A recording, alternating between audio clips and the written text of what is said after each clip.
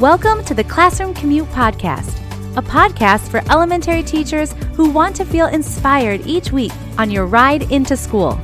I'm your host, Rachel, and my goal is to give you simple and actionable 21st century teaching strategies that you can take into your classroom to spark the love of learning in your students.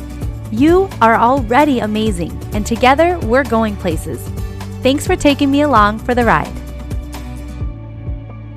Well, hello there and Happy New Year. It's officially 2021, which will be hard for me to remember to say. I'm one of those people that it usually takes a good month before I write the date correctly and I say it correctly, but it is 2021. And so I hope that you are starting your new year off on the right foot. Oh gosh, remember when we started 2020 and everybody was excited because Cinco de Mayo was going to be on Taco Tuesday and the 4th of July was on the weekend and Halloween was on a Saturday, and we thought that 2020 was going to be our year. Well, 2020 certainly didn't go as planned, that is for sure. Now, of course, we can't predict what 2021 will bring. Hopefully, it will bring a lot more greater things than it did in 2020. But the best we can do is take one day at a time, plan for what we know, and pivot and adjust when things don't go according to plan. And interestingly enough, today's topic is all about making predictions. Now, of course, it's not about making predictions of what the year will bring, but it's about how to make predictions when we are reading. A few months ago, I started a podcast series all about teaching reading comprehension strategies, and each month we've been tackling a new reading comprehension strategy and talking all about how to teach it, how to present it to your students, and some tips and ideas for how to have them practice it so that they begin to master these reading strategies. And if you are just joining us on the podcast for the first time or two and you've missed any of those episodes, you can always go back and catch up. I talked about how to introduce reading comprehension strategies as a whole in episode 41. Just to kind of set the foundation and to give you some framework for how to begin this whole process in teaching reading comprehension strategies. And then in episode 42, I talked about how to teach making connections. And then in episode 47, we talked about how to teach visualizing. So we've got a few reading strategies under our belt so far, and we're going to continue today with how to teach making predictions. Now, making connections and visualizing and predicting are typically three of the more easier strategies to teach to your students. So that's why I'm beginning with them here. But remember that although I am breaking up the strategies and teaching one strategy per episode, in episode 41, I talked about the importance of presenting all reading strategies to your students up front right away so that they are familiarized with the name and they see you modeling for them how to use those strategies in conjunction with each other. Even if they're not ready to do that, they're seeing that modeled all the time through your read alouds and your instruction in small groups or whole class. But there will come a time when you will need to break down the strategy and teach one at a time to kind of fine tune their use of it or to help out those students who are misusing it or just not using it at all. So that's why we're going to break each strategy down one at a time here on the podcast. But again, I do encourage you to continue using them with each other at the same time when you're modeling reading instruction to your students. So today we're going to attempt predicting and how to teach students to make predictions while they're reading. Now, proficient readers, we make predictions naturally all the time without even knowing it really. We predict what a book will be about based on the title. We predict why characters act a certain way. And we make predictions about what we think is going to happen next when we get to the end of a chapter. And of course, we know that by doing this and making predictions, it keeps us engaged, it keeps us connected to the text. And so, of course, we want to be able to teach this same strategy to our students.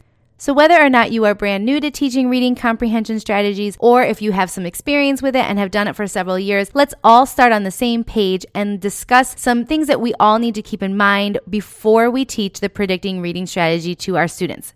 Predicting requires the reader to do two things. One, they have to use clues that the author provides in the text. And two, they have to use what they know from personal experience or knowledge. We call this schema. And so when readers combine those two things, they can make relevant and logical predictions. And of course, when students make those predictions, we want them to be able to justify their thinking. In their predictions, we want to hear that students draw from both the text and their own schema. And asking students to justify their predictions will keep them accountable for their thinking and help them to take their thinking deeper. We want our readers to make predictions before, during, and after we read. In fact, we want them to use all of their reading comprehension strategies before, during, and after. So here are some things that they would do with the predicting reading strategy before, during, and after.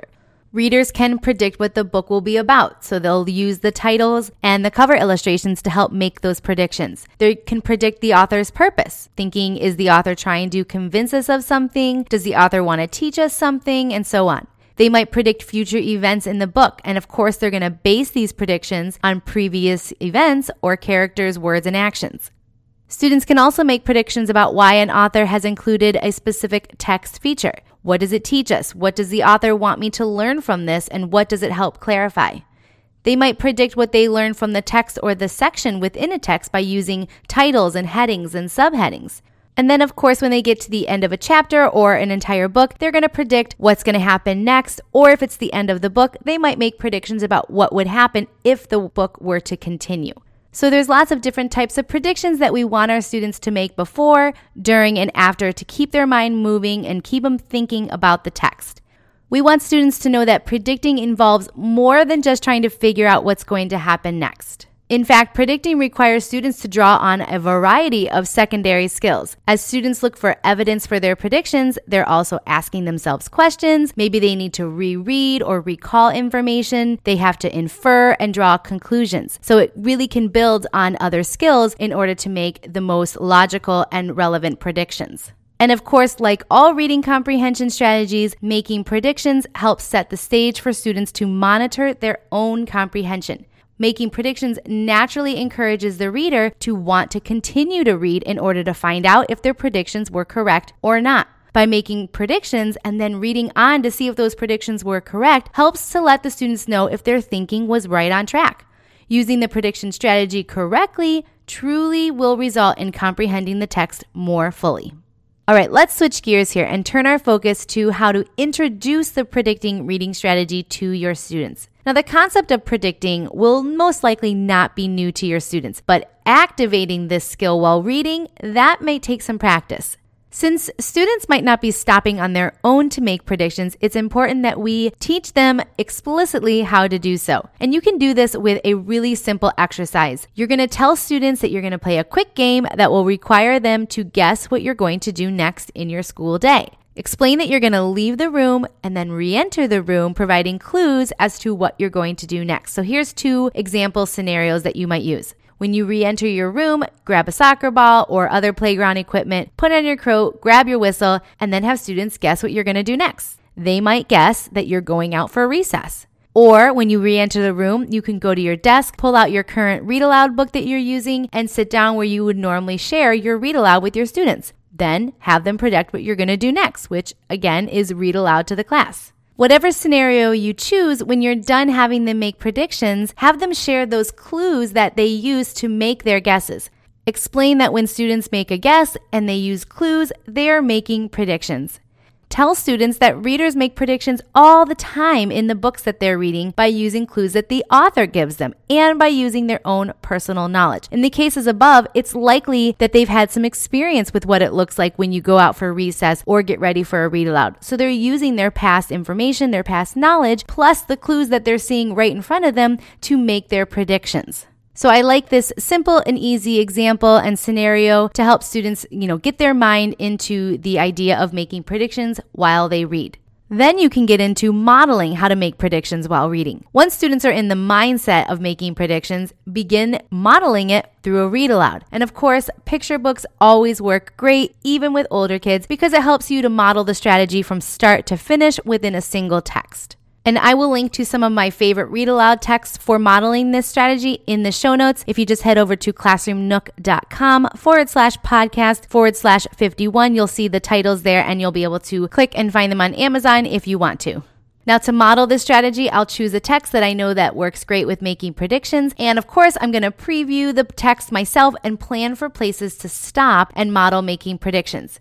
Now, when planning, one of the things that I always like to do is to write my predictions on a Post-it note and place them on the pages where I plan to share that prediction. And of course, this little teaching strategy works well with any reading strategy that you're teaching your students. It helps keep you on track during your mini lessons so you don't trail off, and it just helps you to remember what predictions or whatever the reading strategy is that you want to share with your students. Now, in addition to planning ahead with my Post-it notes, I always also create an anchor chart with 3 columns. Now, in the first column, it says my prediction. In the second column, it says text evidence. And then in the third column, it says reflect, revise, and refine. This chart I fill out with the students as I'm making my predictions so that I can show them how I am constantly forming new predictions. I'm using the text evidence to support my predictions. And then as I keep reading, sometimes I have to reflect on that. I have to revise and refine my thinking as I learn new information from the text. We don't want to teach students that making prediction is a one and done deal. We want them to know that once they make a prediction, they are keeping that prediction in the forefront and referring to it, reflecting upon it, and changing our thinking as we move forward. So like I said, while I'm reading the text to the students, I'll stop to discuss my predictions and I'll write the predictions on the chart under the My Predictions column. You could also save time by taking a Post-it note that you maybe have prepared ahead of time and have placed on the page where you made your prediction and just put that Post-it note up under the My Predictions column. I always discuss why I made each prediction, and then in the text evidence column, that second column, I record evidence from the text that helped inform my predictions. And then finally, as I read, I fill out the revise, refine, and reflect section for each prediction to note whether or not the predictions were correct and how it informed my thinking going forward. Explain that as you reflect on your predictions, sometimes you need to refine and even revise your predictions or your new predictions based on information that the author is giving you. So let's see what this might look like in real life using this chart. I'm going to use the book Thank You, Mr. Falker by Patricia Polacco. And if you're not familiar with the book, it's essentially a book about a girl in 4th or 5th grade. I can't remember exactly. And she has trouble reading. She has dyslexia. Although the author doesn't really come right out and say that, you as a teacher know that she likely has dyslexia. So for Trisha, reading is really, really hard. Kids make fun of her. But she has this teacher, Mr. Falker, who understands that she learns differently than the other students and comes up with some strategies to help her become a better reader. So if I'm using this book as an example for how to make predictions while reading, one of my predictions might be, as I begin reading, that Trisha is not going to want to go to school anymore. And my text evidence in my column, that second column on my chart, it might say Trisha begins to feel different from the other kids because she can't read. Another piece of text evidence might be they made fun of her and she said she began to feel dumb. And then as I continue reading, I'm going to reflect and revise on that initial prediction. So I might write something in my reflect, revise, and refine column that sounds like this. At first, my prediction was correct because Trisha didn't want to go to school when the other kids laughed at her. But then all that changed when Mr. Falker began to help her. She finally learned to read. So that's the reflection portion of my prediction. And then refine and revise might look something like this. Now I think she's going to feel more confident at school. So you can see how my initial prediction made me think this, but as I learned more about the character and the events, now I'm refining and revising my prediction because now I think she is going to want to go to school because she feels more confident. Her teacher has helped her and she doesn't feel as dumb anymore because she knows that she has just to learn in a new way.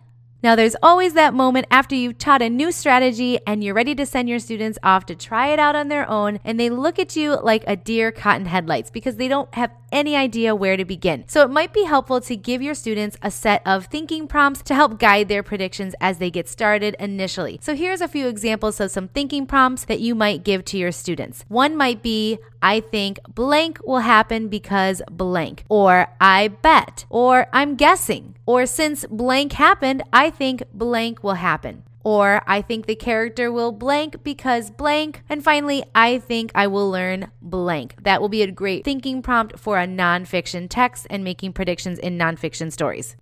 Another thing to focus on with students while making predictions is to help students make logical predictions. Predictions that make sense to the story. And again, you're going to need to model this specifically. You're going to model both logical and not logical predictions. For example, when reading Thank You, Mr. Falker, a logical prediction might be, since Trisha has been staying after school with Mr. Falker, I predict she'll finally learn how to read. A prediction that is not logical would be, I predict Trisha will read the book The Three Little Pigs. The second prediction doesn't have any text clues to form the prediction. Although it is about Trisha reading, nothing in the text suggests that reading The Three Little Pigs would be a logical prediction. And struggling readers often make predictions that are not logical just simply by choosing something remotely related to the topic or the event in the book. So this is why it's important to not only rely on the text evidence, but to also continuously reflect, refine, and revise the prediction based on the information that they're getting.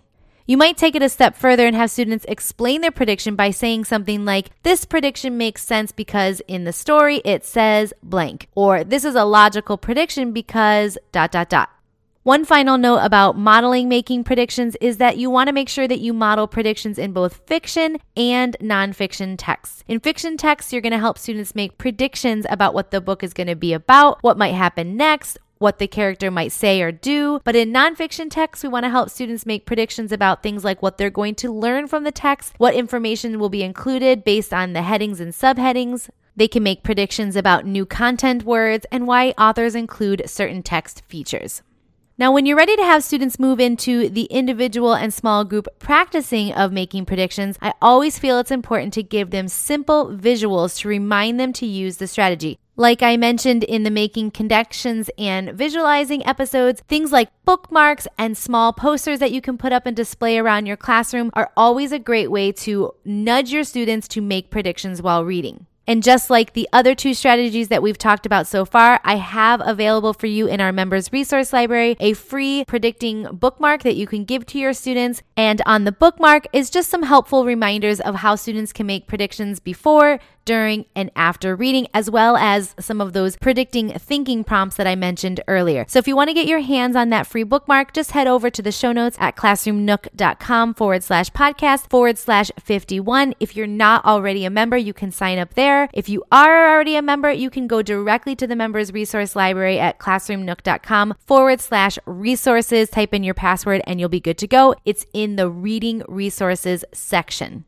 In addition to giving my students a bookmark, I always also have a poster with basically the same information that's on their bookmark, but also up on the wall somewhere. So they always have it to reference even if they don't have their bookmark handy. And of course, you can likely guess what I'm going to say if you've been with me for a little while. One of my most favorite ways to have students practice something new is by using a Linktivity interactive learning guide, and I've got one for predicting as well. So I will link to that predicting Linktivity in the show notes.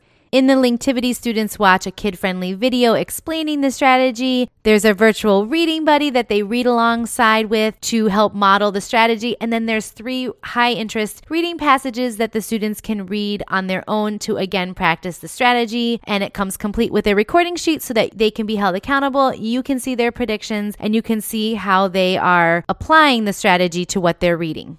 I know a lot of teachers are finding the Linktivities helpful, especially now because they are doing hybrid teaching or remote teaching altogether or a combination. And this is a great way to help reinforce reading strategies, even if they can't be with them right there in the classroom. It's a great practice and great modeling, even when the teacher can't be present. And finally, the last piece of the puzzle after you've modeled for your students, after they've had chance to practice it in whole group and small group and individual settings, of course, that final piece of the puzzle is assessment. Whether it's formal or informal, assessment drives instruction and it lets you know how each individual student is doing with a particular strategy, in this case, the making prediction strategy. So there are a couple things that I like to think about and look for when I'm assessing how a student is doing. First, it's important to note whether students are making predictions prompted or unprompted. Obviously, we want to get them to that point where they are not having to be prompted to make predictions, that it begins to feel natural for them. But at the beginning stages, there will be a lot of prompting and that's okay. But of course, you want to make note of it so that you can get them to that unprompted stage where they're doing it on their own. And then of course, you're going to check to make sure that their predictions use text evidence to support their predictions, whether they're using personal experiences to inform their predictions as well. We want to check to see if students are monitoring if their predictions are correct or incorrect as they continue reading, that they check back in with themselves to see what the author has taught them about their predictions. And then lastly, that logical piece. We want to make sure that students are making predictions that make sense and are relevant to the story.